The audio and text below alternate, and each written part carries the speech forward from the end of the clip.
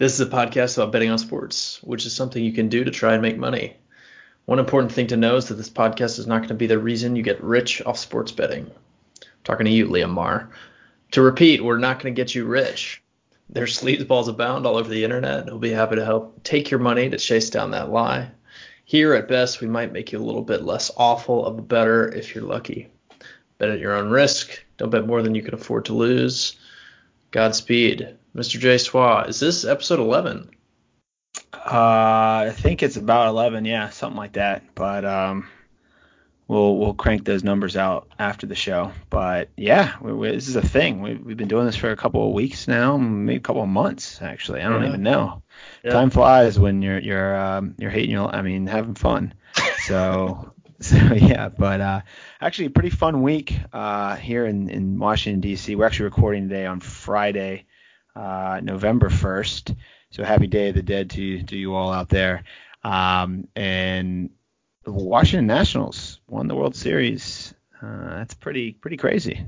Pretty crazy. So usually we record this on Wednesday, but I had an appointment to get drunk and watch Game 7 and party all night, and that happened, and still can't believe it happened. I actually went to work the next day too. That was kind of really surprising. That's my next question. You made it to work after this action. So my roommate said that I came home at 4:00 and I couldn't get in the door, and I was screaming, "Let me in the house!" And my roommate's brothers were here up visiting from like a local college, and they were very scared that somebody was inside. Mm-hmm. And then gave my best to the youth, and then slept a lot yesterday. And now I'm in the mood of podcasting. I'm finally have reawoken, and it's time to podcast. So here we are. Your natural state. Exactly.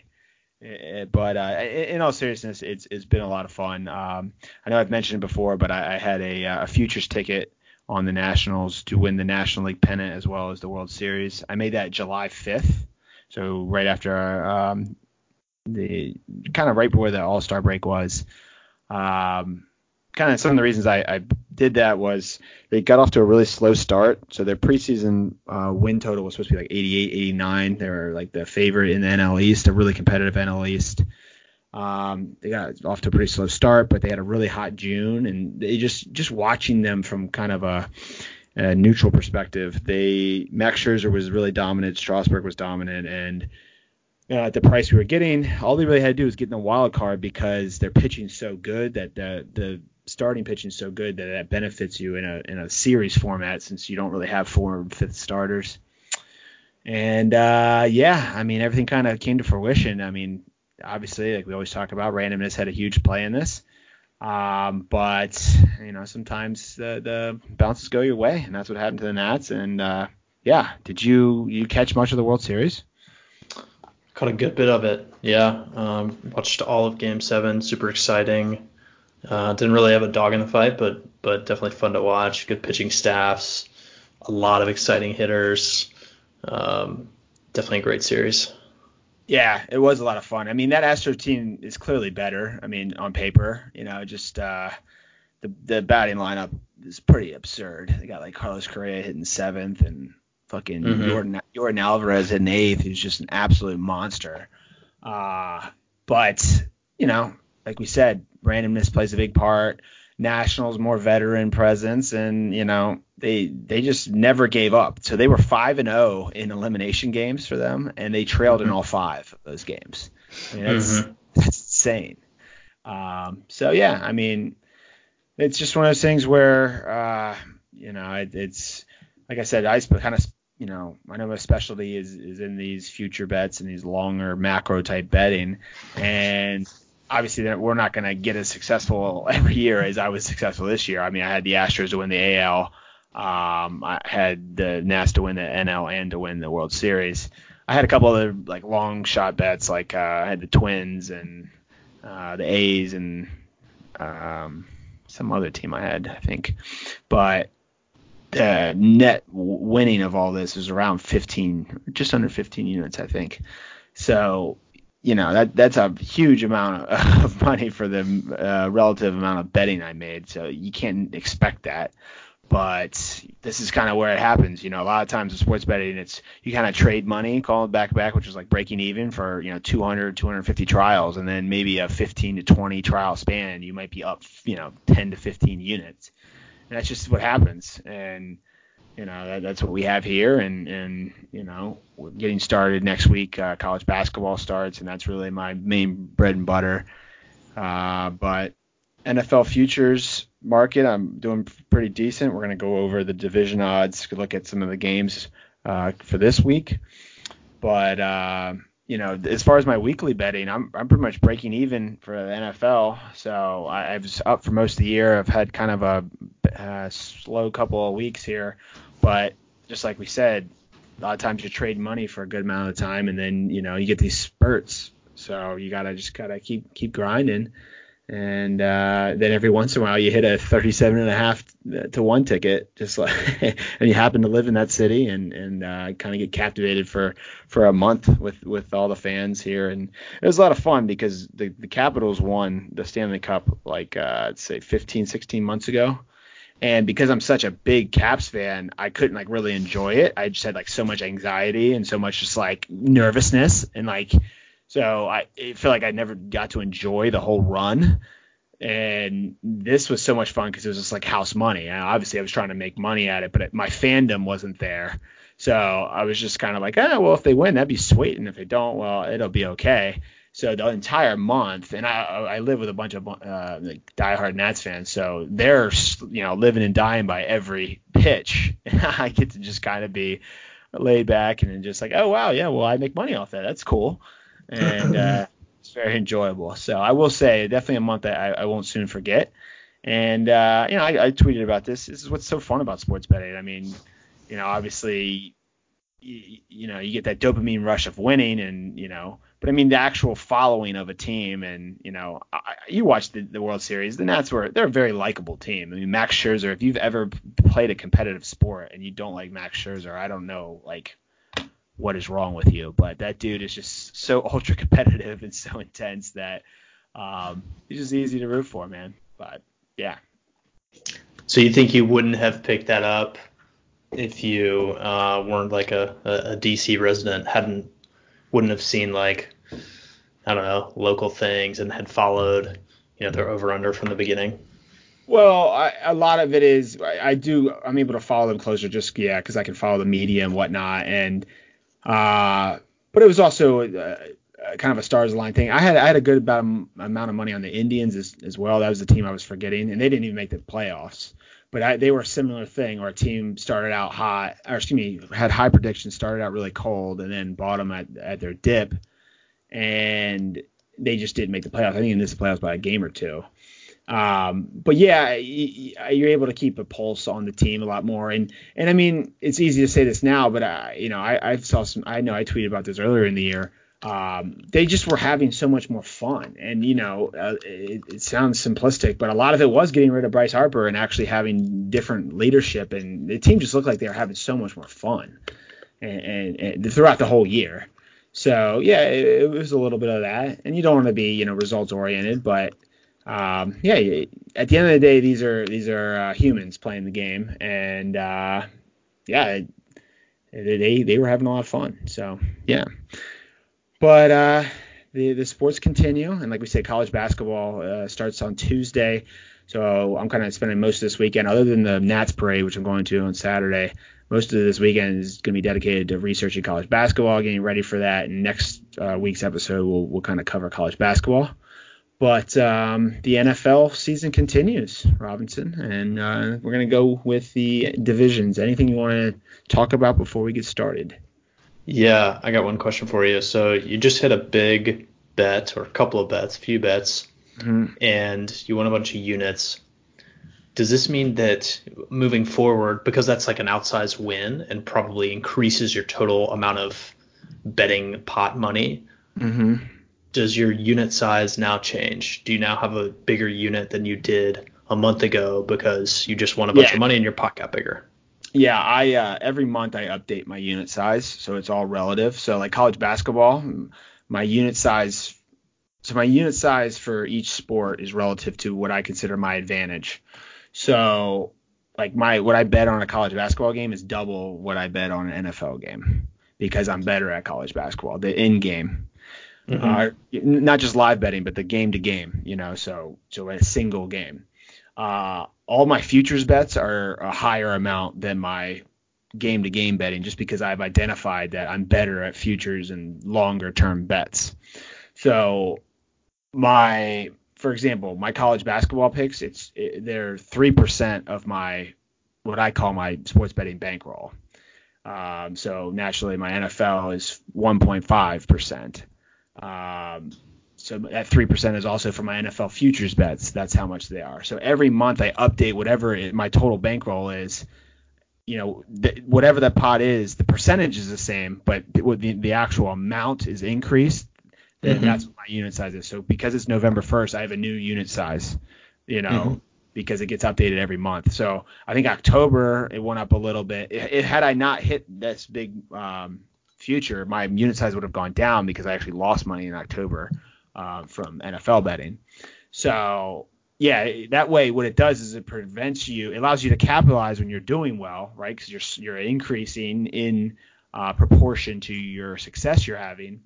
But inverse is true. So like it protects you from, if you're having a cold streak, like, okay, well you're each month you're going to be betting less and less because your unit size is going to shrink because your total pot is lessening because you're losing. So, but your percentage is staying the same, if that makes sense. It does. Yeah. So it's a great question, and that's something that it's kind of like a protector, it's a buffer from going broke, but it's also you're leaving money on the table if you're not capitalizing. You should be aggressive, So if you're doing well, you should want to capitalize on it. You don't want to be over aggressive, obviously, but you don't want to have to wait the full year to increase your unit size. But yeah, it's a really good question.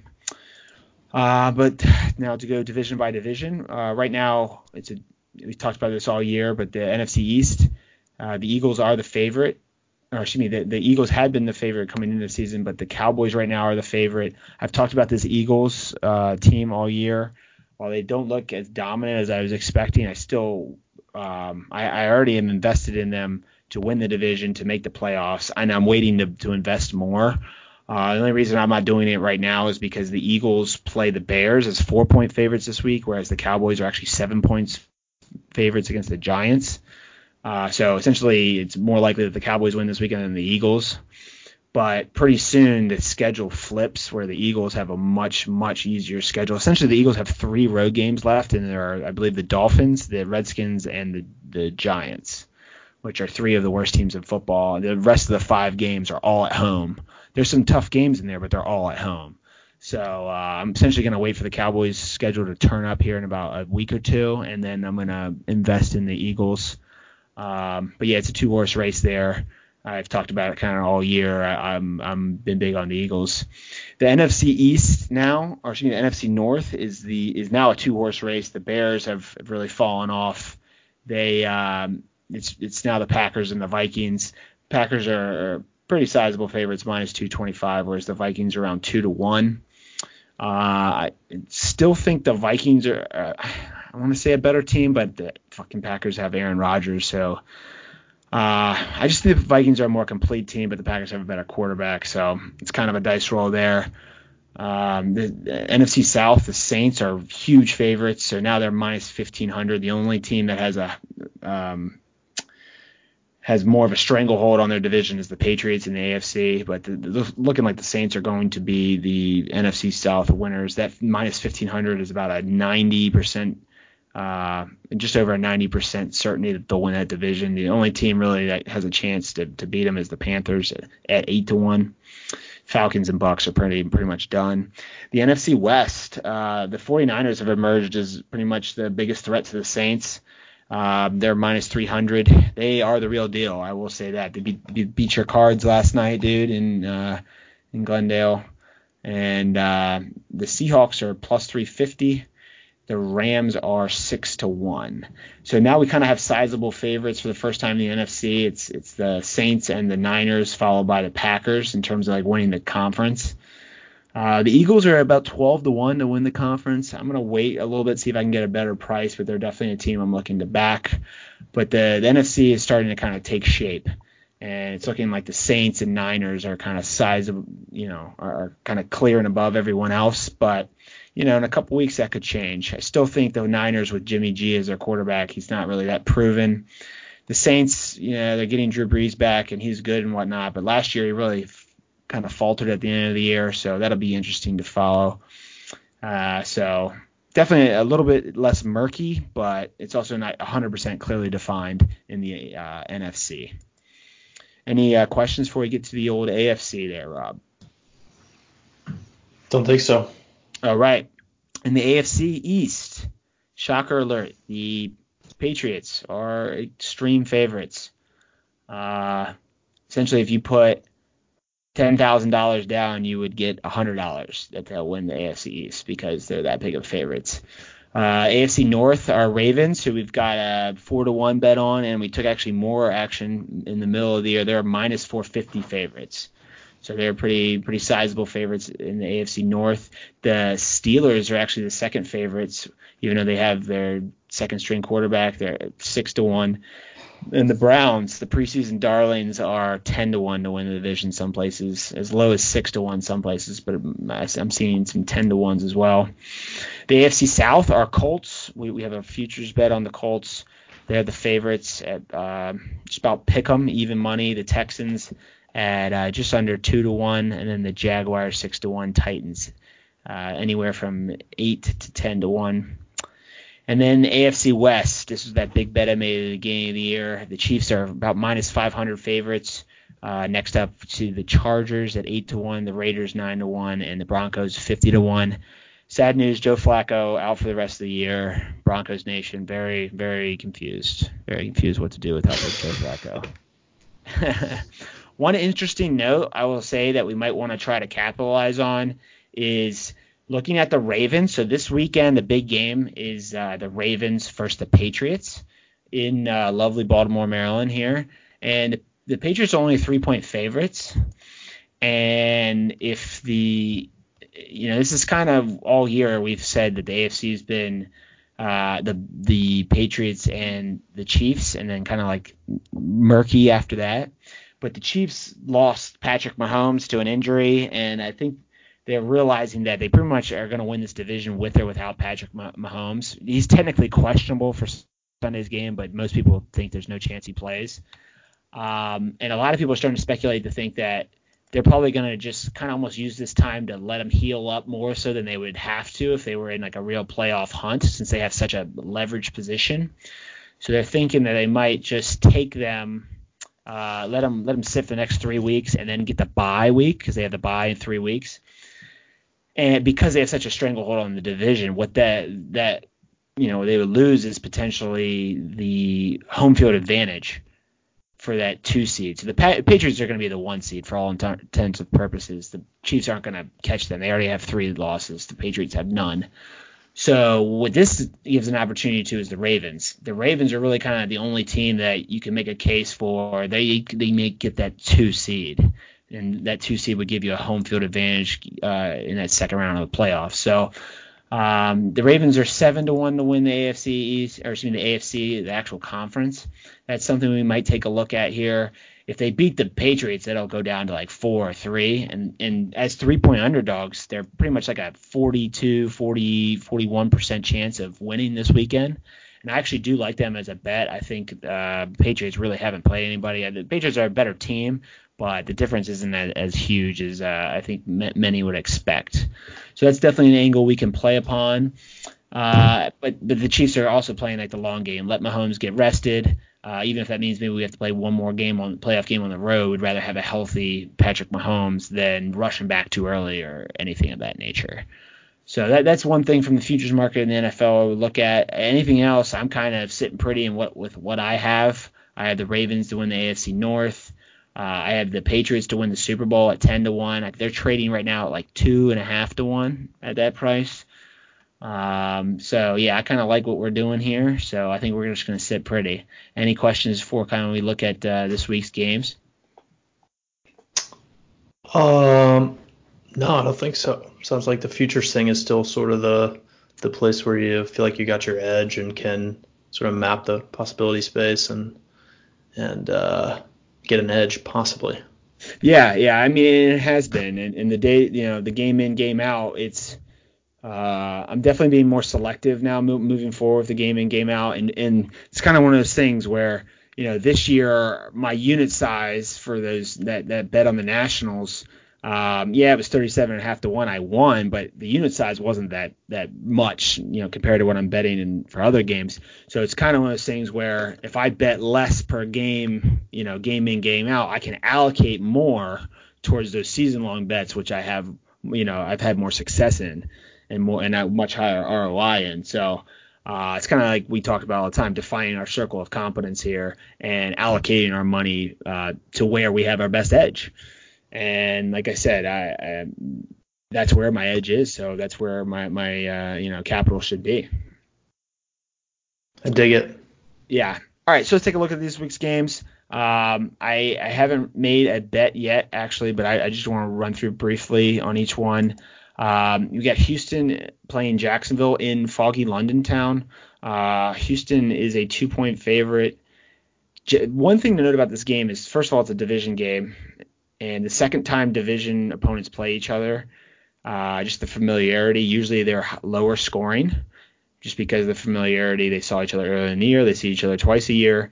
And then the other thing is Jacksonville always plays in London. They play one game a year, and understanding how to prepare for that, and not only understanding to prepare for that, but also since most of the players have already done this, they know what works, what doesn't work. Whereas Houston hasn't played in London, at least in the last couple years, I believe. So it's a new thing for them. So that, that's definitely a huge advantage for Jacksonville. I will probably look to tease up Jacksonville through that 7 to the 8.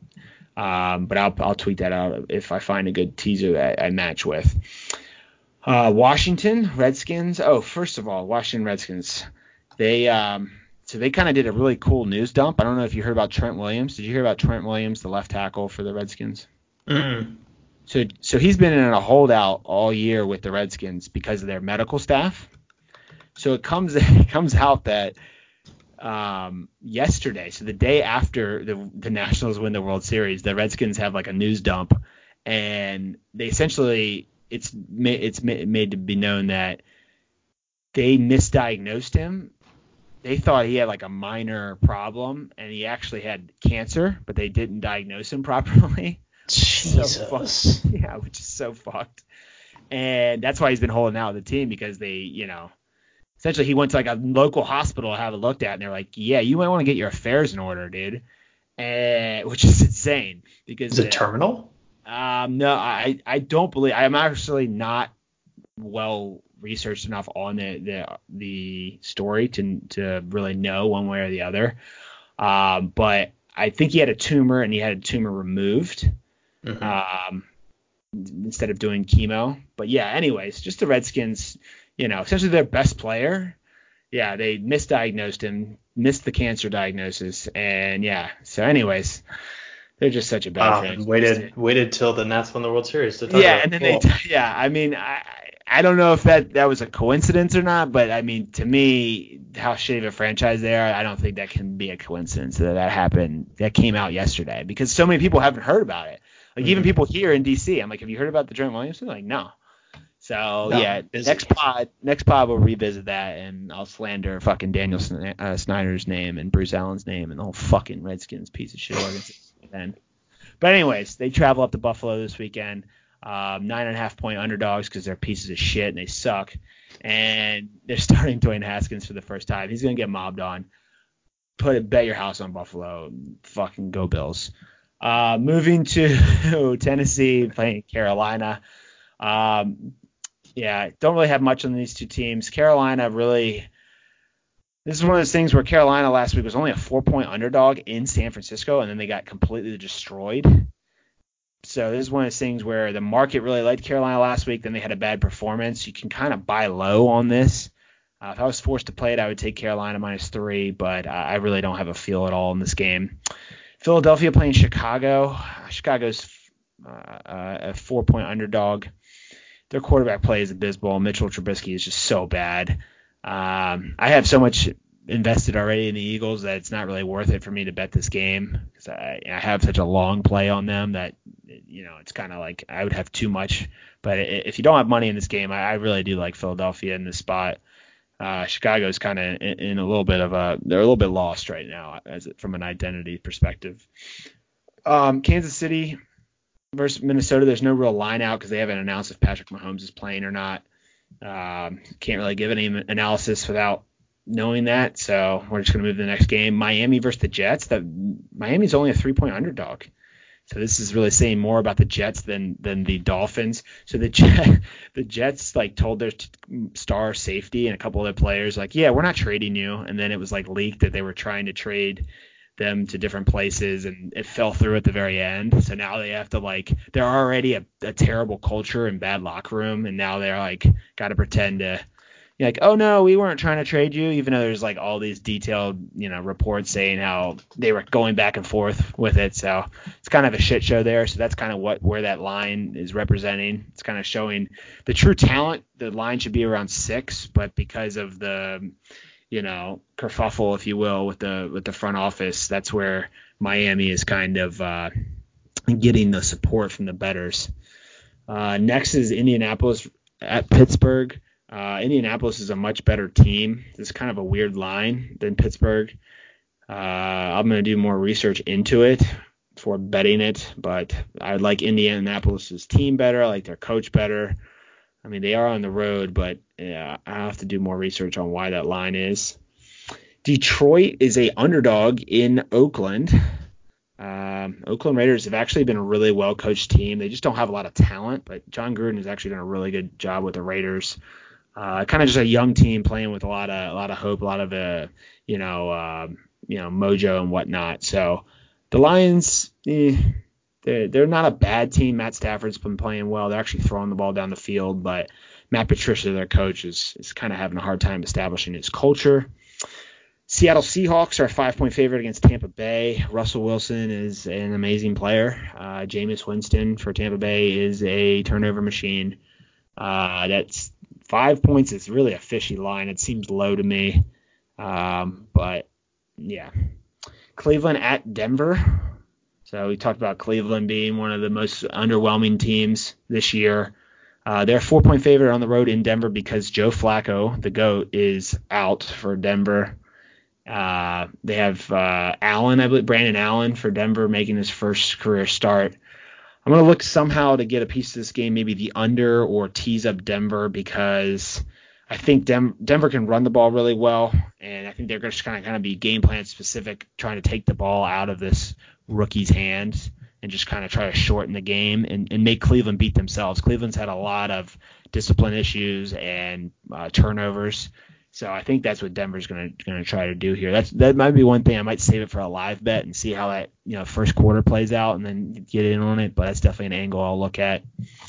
Green Bay travels to gorgeous Los Angeles, and there's going to be 70% Packers fans there. I don't know if you've ever seen some of these Packers games when they go to shitty places, if they ever go to the Redskins or they ever go to a warm weather place. But it's about 80. It's I'd say about 60 to 70%. Packers fans. It's pretty ridiculous. Yeah, the Packers are a 3.5-point favorite versus the Chargers. And then the biggest game of the weekend is New England at Baltimore. New England obviously undefeated, really untested all year. They've played an absolute joke of a schedule, but they've also dominated. So it is professional football. That's gonna be a hell of a game. It's a Sunday night game, 3-point favorite. I like Baltimore in this game. I'll probably be on them in some fashion. And then finally, the Dallas Cowboys at the gorgeous New York Giants. Dallas is a 7-point favorite. And, they're clearly the better team. I don't know if they're that much better. But, yeah, I don't really have a feel on that one. The New York Giants are obviously not playing for this year. But I'm also not that high on the Cowboys either. So kind of a underwhelming game of slate or this slate for NFL football this week. I am going to be doing some DFS this week. I've taken the last 2 weekends off. Last weekend, or 2 weekends ago when we were in New Orleans, it was illegal there. And then last weekend with the Nats World Series and whatnot, it was just kind of too crazy over here to do proper research. So I'm excited to kind of get back into it this weekend. I'll have an article out from our friend here, Deverick Holmes, that should be posted tomorrow, and I'll have my plays and whatnot. But that's pretty much it. What's going on with you, Rob? What's going on this weekend? Any fun in the sun out there? Definitely some fun in the sun out here. Got like a charity walk Saturday. I'm also going to put you on the spot. I know you hate when I do this without giving you research. Starting Carson Wentz or Jacoby Brissett in fantasy this weekend. Now you mentioned you're pretty neutral on both those games and probably don't have anything to add, but just in case you do. I would go with Wentz because Deshaun Jackson's supposed to be back for the Eagles, and he's like a huge big play threat. Mm-hmm. But Jacoby Brissett is not a bad option either. On the spot, I'd say Wentz, but really I don't think you can go poorly. I think Jacoby Brissett's without his best receiver as well, T.Y. Hilton. So if you had to do one, I'd probably say Wentz, but that's not a bad decision to have to make there. Tight. I'd also like to shout out to our toughest critic, Braden, for bringing up that our ugly-looking Suns undercall. It's not as bad. The Suns started super, super hot.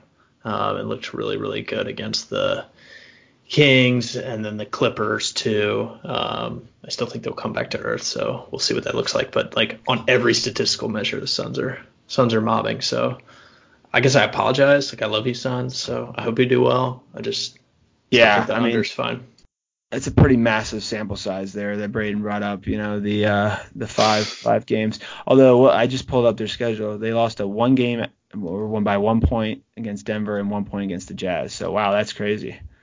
But, what's your record in your fantasy football league?